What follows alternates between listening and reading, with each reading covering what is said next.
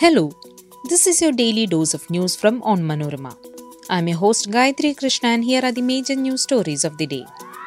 We begin with the latest update on the Catering murder case. Mortal remains of Malayali nurse and children reach Kochi. Wayanad tiger tranquilized to be moved to a protection center.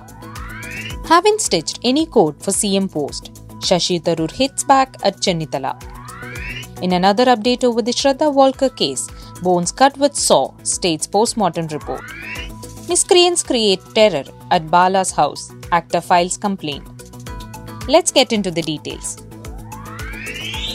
The mortal remains of the Malayali nurse and her two young children who were murdered by her husband last month in Catering, United Kingdom, reached Kerala on Saturday. The caskets carrying the three bodies reached the Cochin airport by Saturday morning after a 6-hour transit at Dubai airport. The mortal remains will be taken to Anju's house in Vaikom by noon and kept for the public to pay homage.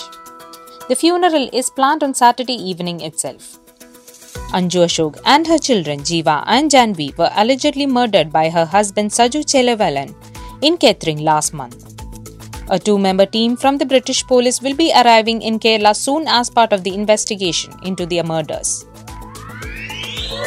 The forest officials have tranquilized the tiger that was on prowl in the human settlements at Nadamal Vayalil area of Wayanad district. It will soon be transferred to a protection center at Kuppadi near Batteri. Soon after the tranquilizer dart struck the tiger after 2 rounds of shooting, it ran away to a nearby hill first, and the officials took a while to track it down. After waiting for a few minutes for the tranquilizer to take effect, the rapid response team officials netted the tiger and transferred it to a special cage. According to sources, it is suspected to be the same tiger that attacked and killed a farmer named Thomas at Vellaramkunna in Puducherry here 2 days ago. Thiruvananthapuram MP Shashi Tharoor on Saturday said that he has not stitched a code for the Chief Minister's post. He was replying to Congress leader Ramesh Chennithala's remarks mocking his apparent early joking for Kerala CM's chair. The Congress MP also added that he was attending functions and events as the public were inviting him.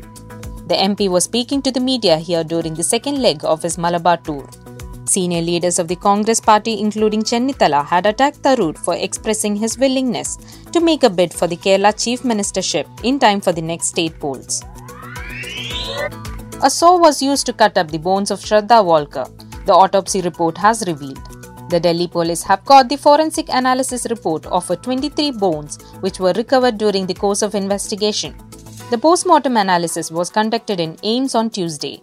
Aftab Poonawalla allegedly strangled his live-in partner Shraddha Walker and sawed her body into 35 pieces, which he kept in a 300-litre fridge for almost 3 weeks at his Mehrauli residence in South Delhi before dumping them across the city over several days.